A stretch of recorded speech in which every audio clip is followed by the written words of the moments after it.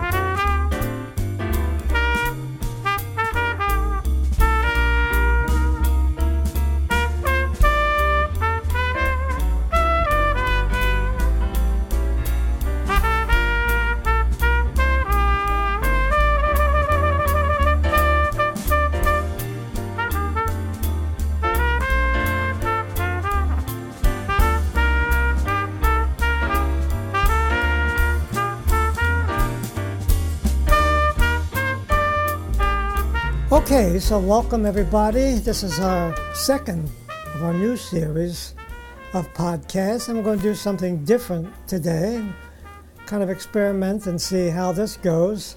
We're going to do an actual psychotherapy session, and it'll be the first time we've ever tried to do that.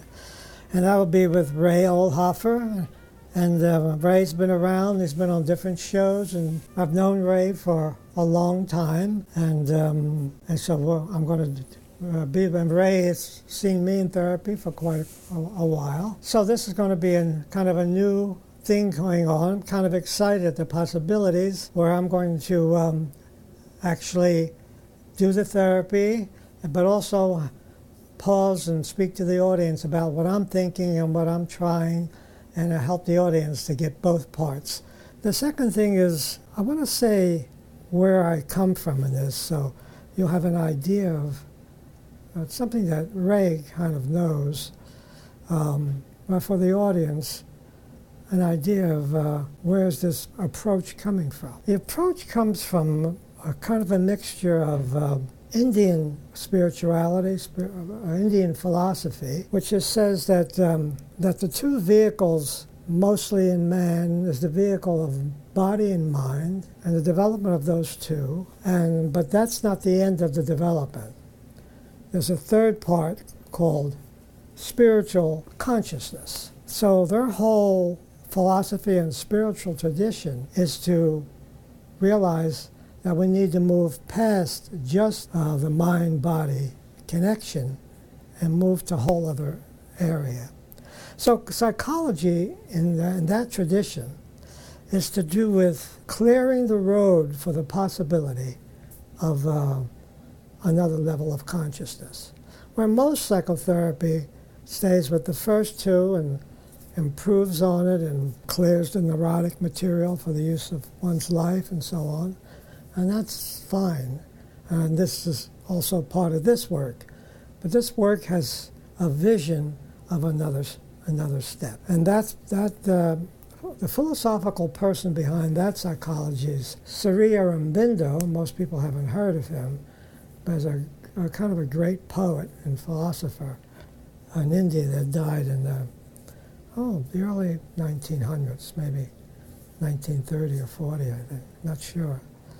And the whole psychoanalytical underbelly of that will be Freud's unconscious and finding material below the surface level. So that's the idea. And also a picture of the differences, for example, the difference between, to show the different possibilities that this philosophy would speak to, is that the first part is the difference between, say, a prenatal fetus and an infant, and the difference, how far they are in any kind of reality.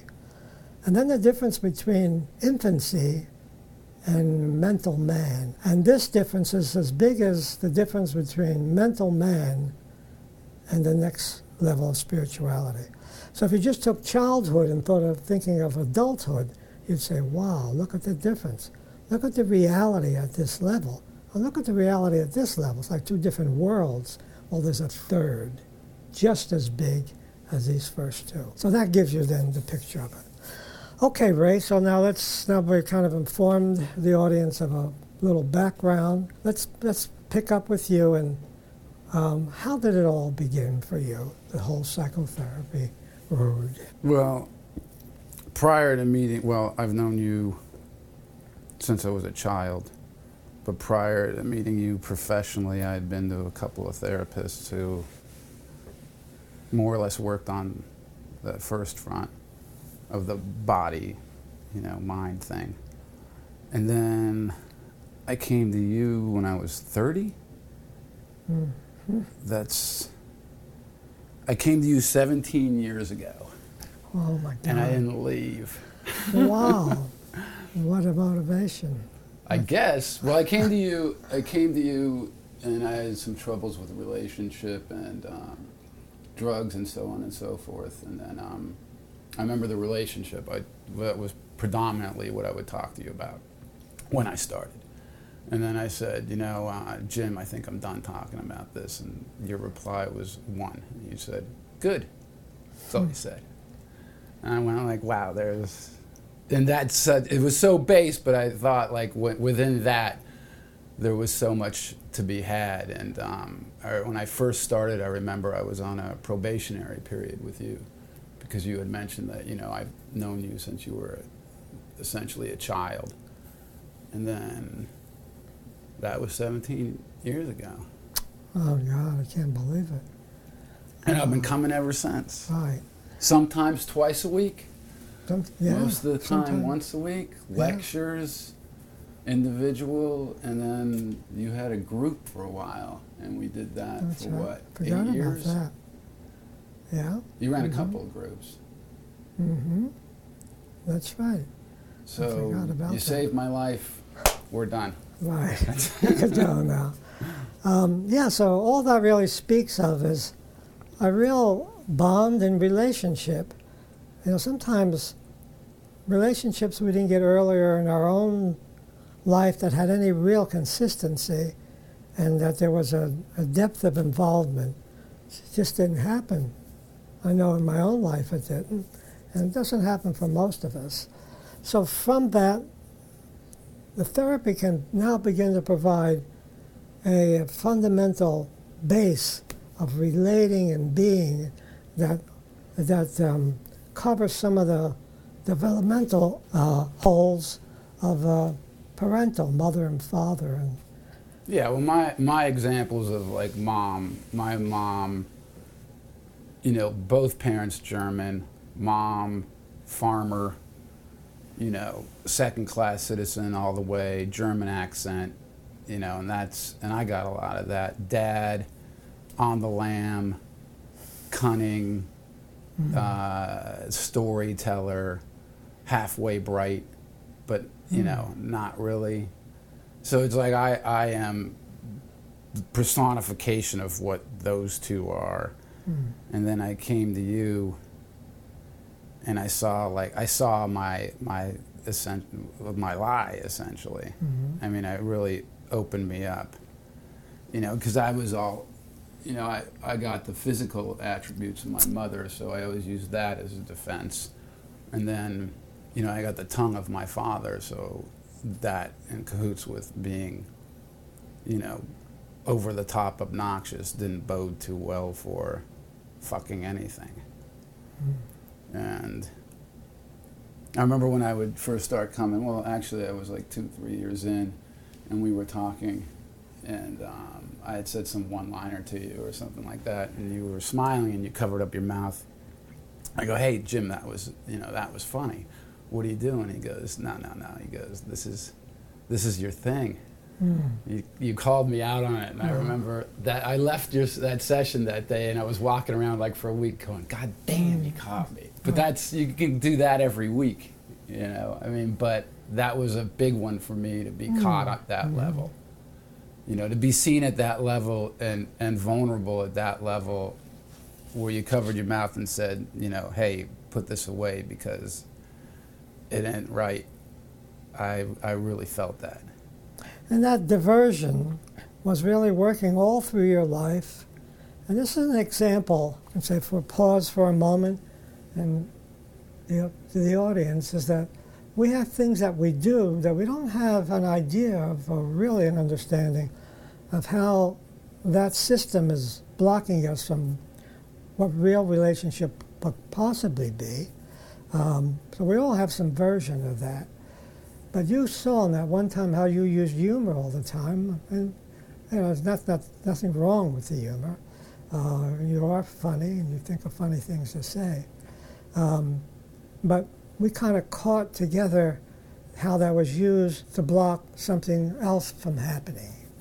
So it doesn't mean one never doesn't use humor. That's fine. I've laughed at things you've said over the years.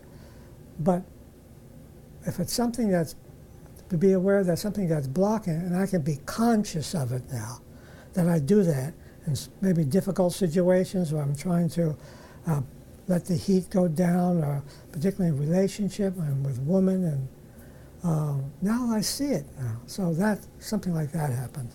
But anyway, continue.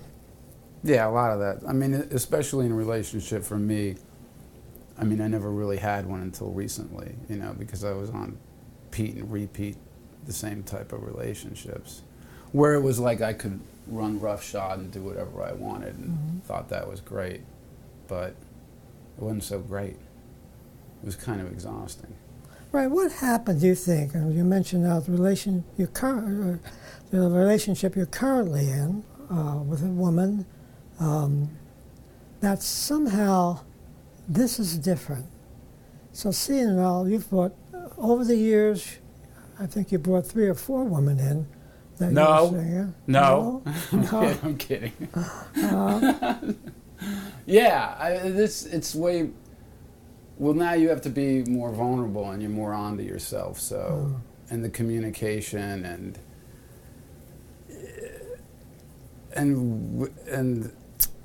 you know, with your guidance and help, you know, first of all, being open to help is a big deal. You know, and I really wasn't that open to it. You know, even though I would come to you for a couple of years and I'd say, all right, I'm good with this, but I never really, you know, it's just going at it and seeing what there is in the next layer of it. But in my relationship, I'm much more honest now, and I don't replicate so much of what I did in the past as far as, you know, what I saw my mother and father do to each other. I mean, they were just on a rotation of, you know, feast and famine, or, you know, mom unhappy. And I mimicked that, and I did it rather well. So I'd never really have to be in it. And then when I put all that down, you know, I was much more present, but I was also more vulnerable, and that's a scarier way to be. So you really feel that difference of the kind of vulnerability that you're in, and with this new relationship, relatively new, that something's really different.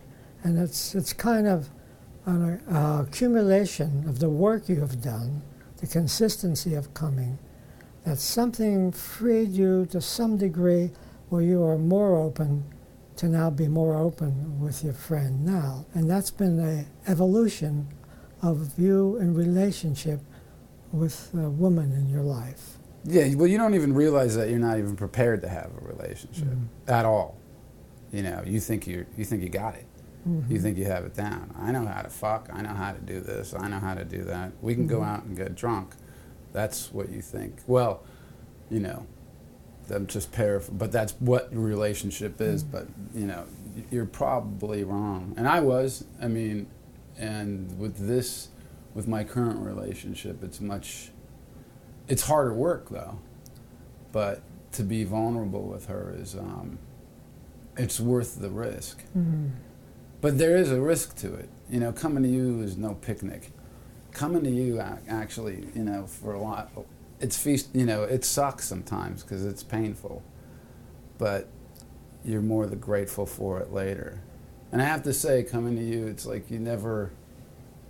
Like I've been to you and I've told you pretty much across the board everything, and some things might even be on the delay, like my drug use in the past and stuff like that. But you never hit me on the head with it, you know, like you made it a great place to be vulnerable and to really check myself out, you've made that possible. And I never thought that was possible. You know, I'd much rather fight with my brother or dig a hole to China than come and see you, but it wound up being reverse. Yeah, that's you know, I'm just going to pause for a minute to say something to the others as well. Ray mentioned about his relationship with his father and how it kind of felt counterfeit and unreal, or no real trust and support in it. And this is not blaming his father, so he's not no longer alive. But that's all he that's all he had to offer, was that. So when you got involved, and you've been in other relationships, you had a couple earlier, there were a couple men earlier that you, particularly one man, Will. that you connected to. Yeah, Will Davis. Yeah, maybe just say, so from your father, you didn't come directly here. There was like one or two in between. Yeah, I didn't even know I was like seeking out a father figure. You know, I mean, I was. And there was a gentleman that lived around the block from us named Will, who was building a boat, a 36-foot sloop that he circumnavigated all around the Pacific on his own. No charts, no, you know, no satellite, no nothing. But anyway, I met this guy when I was a little kid, and I would help him build the boat, and I didn't realize that, you know, I was well, that's what football was too, you know, looking for authority figures or somebody that could give you some guidance. Like my father was a compulsive liar, and so anyway, one day he was supposed to take my little brothers out on a fishing boat, and he called them up in the morning. He said, "Listen, kids, I got to tell you, the boat sank." And so my little brothers walked up to me, "Hey, Dad said the boat sank." I go, "Really? That's funny." And they were onto him too, so no big loss. And it was a Sunday, and so Sunday night we were all sitting around. This is when my parents were divorced already. We were with my mother, myself and my two little brothers, and we're watching the news, and sure enough, in San Pedro, the boat sank. So we were all cheering, "Dad! Dad, you weren't lying. Wow. The boat did sink. It really sank. Good job, Pop." Wow. So he salvaged himself for a week or two. So the boat did actually sink. Yeah, he wasn't, we weren't buying it, but then the news confirmed, and we danced a jig. Yeah. We were proud of my dad for telling the truth. Oh. So that feeling that comes out when you found one piece of truth that you know of, how we danced and release. And yeah, it was like jubilation. It really was.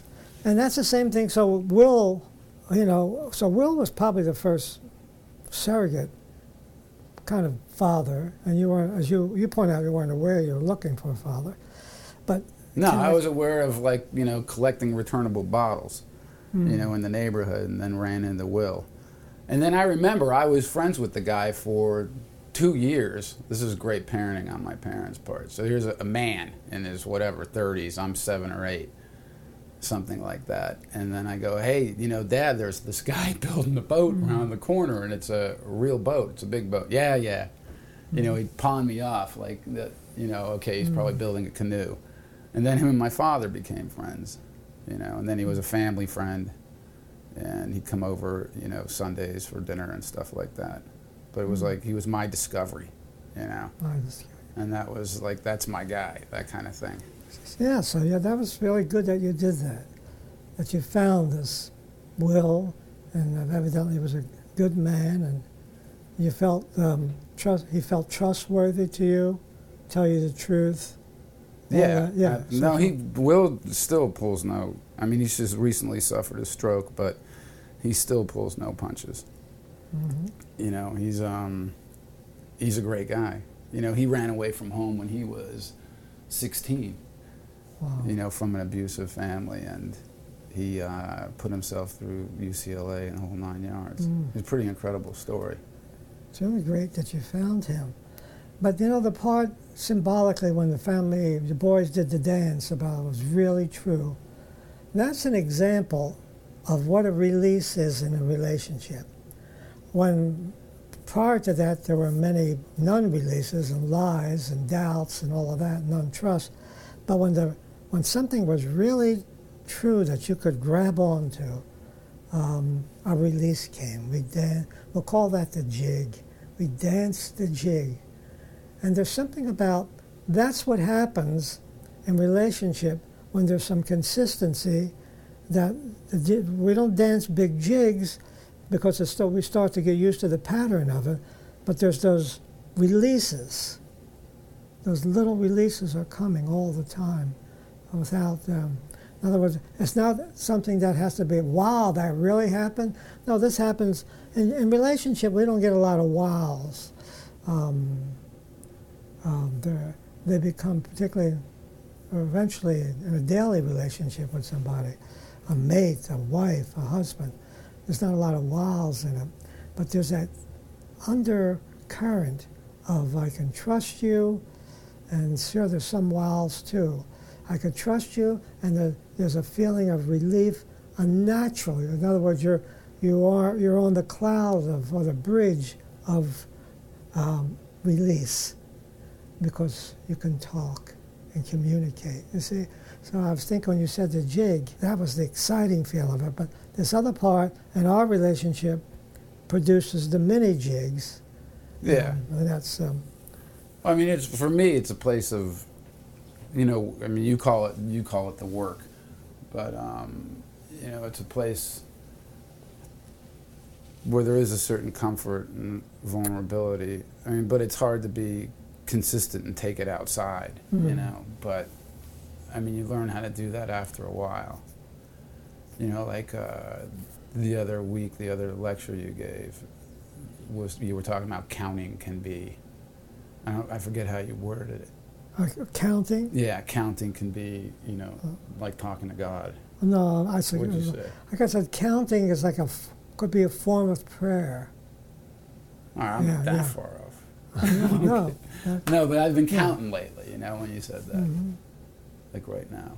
No, I'm not. But I have. Yeah. And it slows you down. It puts you in a different, way of seeing. But I've been coming here a long, long time, and it's, I seriously think it saved my life.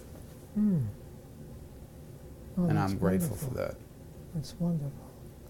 And there's something in you, the way you found Will, that beacon, that light that's been looking, and I think there's probably been even others, that also then found me, and you're beginning to build, and that's why it's a long relationship and a long therapy, that it's continually still nurturing you, even this time. I know in my own life that I was with a therapist, and the only reason I'm probably not with him now is that he died suddenly. But I was with him, like, I think around the same number that you're with. I had no idea of leaving him. We're right in the middle of it. He just suddenly died. But I needed that too. It's interesting. In other words, I didn't need a 1-2 year deal. I needed a long time because I didn't have some of the same things you didn't have. And my father died early. And he wasn't, he had trouble being there also. So it's interesting how that works. How we're, in one way, something in us is searching for something, even to prove we exist. In some of those other relationships, we didn't feel like we really existed. So we spend the rest of our life chasing. Yeah, chasing and proving we exist. Well, another thing is, like on the outside, if I tell somebody I've been going to, and I don't really talk about my therapy that much on the outside, but if somebody knows that I've been seeing you for 17 years, their response is always, aren't you done? Aren't you done? Right. Isn't that long enough? Or what are you doing? What is it about? And then I try and, it depends who it is, but I try and engage it at some level, but for the most part, I don't, or I say, go read this book or whatever like that. I pretty much, because you're coming in with like an attitude already, like, has he helped you? Who is this guy? Like, for instance, my mom hated you, and that would drive me nuts. Yeah. That would drive. He doesn't even shake my hand. I'm like, Mom, what are you? Come on, Didn't shake her hand. Oh, okay. Yeah, she did not like you, and that would really get me going. I mean, I would really, And then I put it away, and then I said, all right, well, you know, my mom is a small, angry German lady, you know, and that's just the way she is. Right. You lost your mother recently. Maybe Yeah, before we end our work today, where are you with that at this time in your life? Well, it's July 7th, 2008, she passed. She died of cancer. And so it's 2 years something. It's tough. I mean, my connection was more so growing up with my mother than my father, you know. My mom wore the pants, and she had a penis, and she had strong arms, you know. That was my mom. My mom was tough. But I miss her a lot, you know, but I feel grateful, you know. She died at 68, you know, and I was there when she died, and I had been coming to you a lot when she was, you know, in her throes. You know, that last month was really tough, but I'm all right with it now. You know, I mean, I think about her a lot still, and like some stuff that I have, you know, will trigger, you know, tears with me and stuff like that. But, you know, I'm all right with her. You know, I love her, and I do miss her. Yeah. You know, but overall, I'm all right with it. And I've done some work with you about it, so that you know, and I just can't do what she did. Yeah, that was a big loss for you. Yeah, we have worked with that. As we come to the end today at our kind of first podcast of a general idea of what goes on in this work, one thing we can see that developmentally, the early relationships, mom and dad, and the dance that goes on then, if that dance is right, then our rhythm with ourself is right too. So the wiring of that period, prenatal up to the 5 years old, is a crucial period. That's why I've been covering it in the other lectures. It's the place where self-formation takes place, and it's all wired in. So then as we go up development, we take it to all the next levels and only sophisticate it more and more.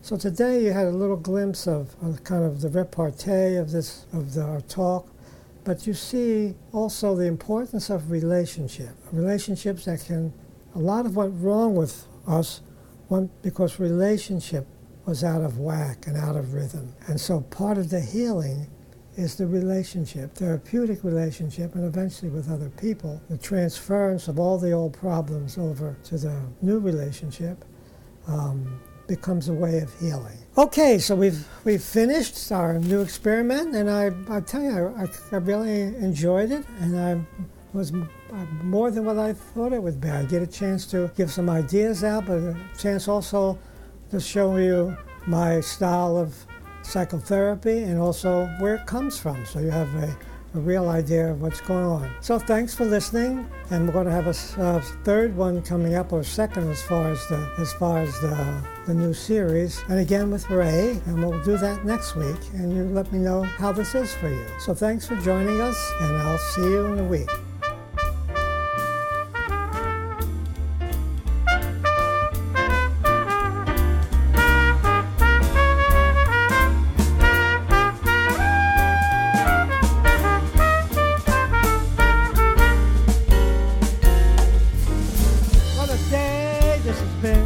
What a rare mood I'm in, while it's almost in love.